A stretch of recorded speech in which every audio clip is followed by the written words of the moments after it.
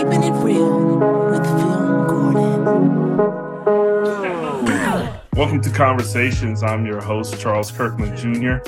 And again, this is my favorite time of the month where I get to talk to someone who's doing tremendous work right here in our own community. Today, I have with me a district-based filmmaker who's currently the creative director of Holiday Graves Media, a production company that he founded in 2019 that specializes in short-form, docu-style, issue-based video production for educators, government entities, nonprofits, social justice organizations. He's had a career. He's done since the age of 13. He's always been behind the camera making videos. And I'm going to let him tell you about all the work that he does and how important it is. So today I'm happy to have with me Dylan Graves, Barbada Comstock. Good morning. How are you? Good morning, Charles. I'm grateful. Thank you for having me here. I had a little bit of trouble introducing you because you have done so much in the realm of film. Can you describe exactly what you do and why you do it? Okay. Well, it's quite a task, and thank you for the opportunity. Sure. Yeah. So, in a very basic sense, I use video to make sense of the world. But I think that's a pretty common statement for a lot of filmmakers. I specialize in short-form issue-based video for educators, as you were saying, activists, artists, social justice organizations, and basically using video as a form of achieving a mission. And so with that, I specialize in trauma-informed media specifically. I am a survivor turned video advocate, if you will, and I leverage that combination of wisdom and service of elevating others' voices effectively through video. And so it's been a lifelong passion. I've been making films since I was 13, and it's always been the way it makes the most sense for me to make sense of the world and share my perspective. Well, I kind of got things out of order because usually when I introduce someone, I congratulate them on being the filmmaker of the month for the month. And congratulations to you for being the filmmaker of the month for the month of December. Tell us what it means to you to be named the filmmaker of the month. I'm grateful and thankful for the opportunity to receive recognition for my work.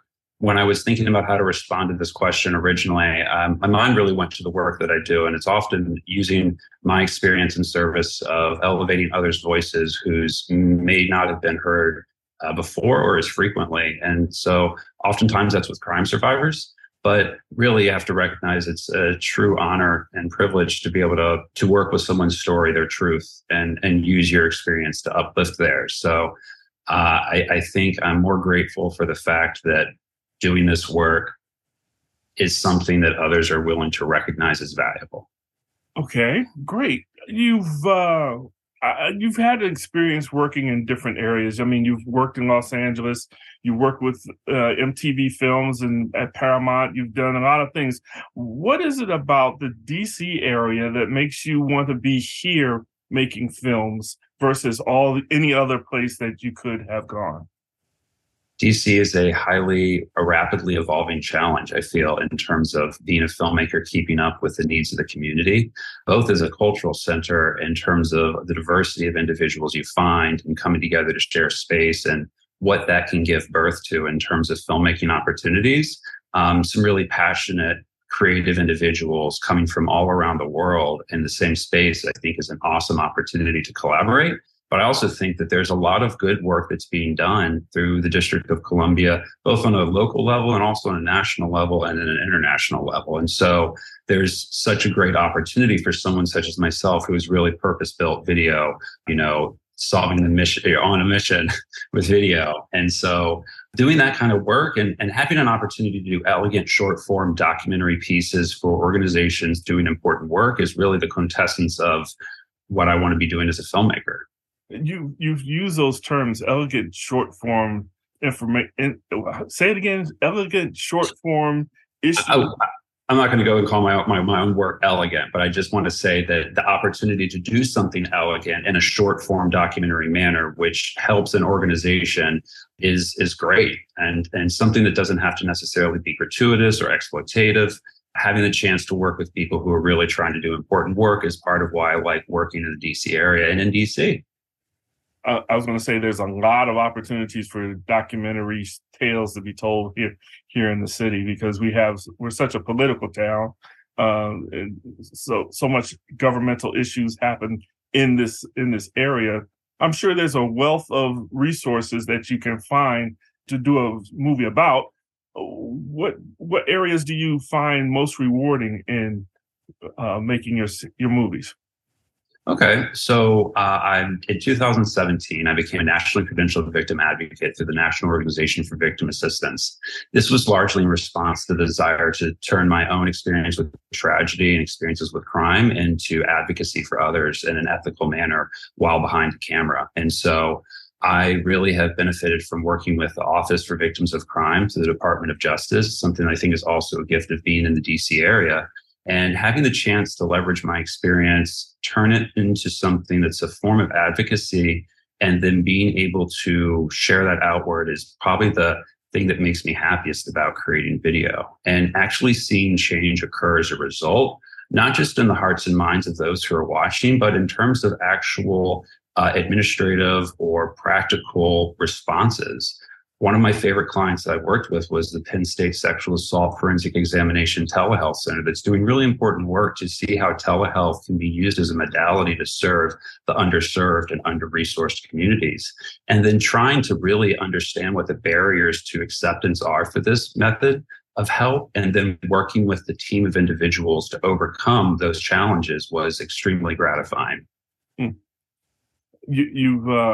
You're also a member of the Women in Film and Video here in DC. Yes. How has that experience assisted you in doing what you're doing, or have you found like minds in that organization? Tell us how important that organization is to you. WIF has been a wonderful, wonderful part of my life and an asset, and really where I find a lot of community, which is nice. And so grateful for it in a number of ways. I've been with since 2017. I've been on the board of directors since 2018, having served as the secretary and the treasurer. And then I reestablished the mentorship program, for which I wrote a 12-month curriculum to assist in people's participation. So I've really enjoyed the opportunity to contribute back into a community that has given so much to me. It's been a form of mutual support that has been very, very rewarding. I hear that a lot with people who work with that rewarding camaraderie, all those words of inclusion and support that is so necessary in this occupation. Tell me, how do you feel that you provide assistance or camaraderie to others who may want to be involved in this area? I think the thing that I find perhaps, and this is not necessarily DC specific, but I've certainly found it in DC. For me, again, coming back to my roots, is taking people through the journey of how to tell their story through video in a manner that is restorative and in a manner that is not exploitative or even gratuitous, and finding ways to help organizations do the same. There's a great need for that. And it is overdue in a lot of ways. And so I found that in being able to work with both Women in Film and Video and in the community, working with organizations such as Network for Victim Recovery of DC, I find that it's very rewarding to be able to do that. And again, speak from experience. I'm looking at the experience that you've had and the number of films that you've created and the number of awards that you've won. You've done quite well in the last few years, in not just producing things, but being recognized for them. So what has been your greatest reward, I would say, or your greatest treasured moment in the last, I'd say, 4 or 5 years since this COVID is hit, and now that it's, lifting or whatever, there's got to have been some successes that you treasure. Is there anything in there that stands out among them all? I mean, other than marrying my husband, I would say the opportunity to complete projects under great duress, but we're still needed despite the circumstances. And so that's finding clever ways to remotely produce a video for a conference that I feel is very important, or an event that I feel is very important. For example, National Crime Victim Rights Week, and finding ways to still create compelling documentary portraiture of an individual and do so seamlessly, I find has been a nice way to have actually made me a better filmmaker in that process. But I also really appreciate the opportunity to be back in production with people and it not be so scary. So I would say it's been a gift on the other side of this. But as far as anything in the last 4 years, I think it's a little past 4 years, but the project I did with the NEA and AFT profiling the school to prison pipeline was something that I was really proud to have been able to produce within DC. It was a 9-video series with 7 different stakeholder perspectives incorporated to help fill in the blind spots, but better understand the school to prison pipeline. And so thereby profiling these individuals, we're able to then help people understand how to dismantle the school to prison pipeline. That's a great, I'm glad you picked that one. That's a great series that you did, and very important, very relevant. And I hope a lot of people get an opportunity to see that one. As we speak about that, how can people get to opportunity to see some of the work that you've done? Where would they go if they wanted to look at it?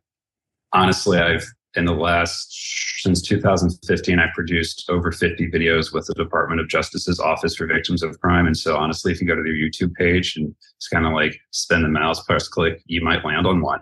But I don't want to take credit that much, I should say. There are a lot of really great directors and producers working with them to produce meaningful work, not just me.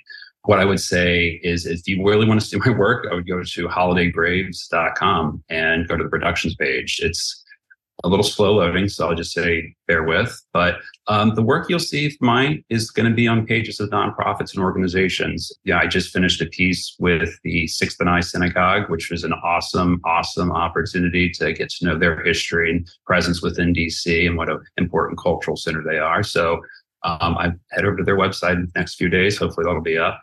But yeah, none of the stuff I do generally shows up on a television. So I wouldn't say go to your TV for this. Yeah, it's kind of hard to find some kind of docudramas and documentary short films on your regular television, especially when you're producing for who you do.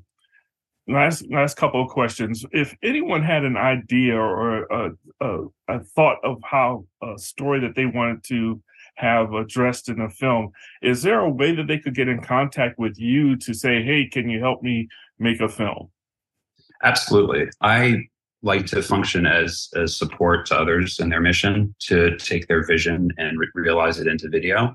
So I work as a producer, writer, director, creative director, but I'm also a consultant. And so that means working with organizations to understand best practices when going about creating a media campaign. So this isn't necessarily just about the tactical, but also about the strategic. So how can we use a trauma-informed approach to the strategic mission, not just the immediate tactical? And so I would say you can reach out to me through LinkedIn. You can reach out to me via my website, again, holidaygraves.com, and you can contact me that way. And I don't know if my contact information will be provided with this podcast upload in any form, but I'm all ears. I love to work with folks to solve complicated problems through video. It's a wonderful way to do a uniform paradigm shift through video because the scale and distribution opportunities are more effective than if we're going on a location by location basis. Right. Okay. And last but not least, again, I congratulate you for being the Filmmaker of the Month for December. Are there any shout outs or compliments or anything that you want to give to anyone out there right now as we're getting ready to close? Well, I definitely want to give a shout out to Robin Smith of Video Action. I have deep gratitude for her vision, and what she did to turn me into the filmmaker I am. I also want to thank Melissa at Women in Film and Video and all my colleagues at Women in Film and Video. And of course, I want to thank my lovely, supportive husband, who has been a terrific partner creatively and in life, for which I'm deeply grateful. He gives me the strength to do the work I do. So I owe him a lot of gratitude. And I want to thank you for this opportunity. And I want to thank DC. All right. Again, I say congratulations. Keep doing the work that you're doing. I think it's very important and powerful. And I look forward to seeing more of you. Awesome. Thank you so much. You have a wonderful day. All right. God bless. Episode, keeping it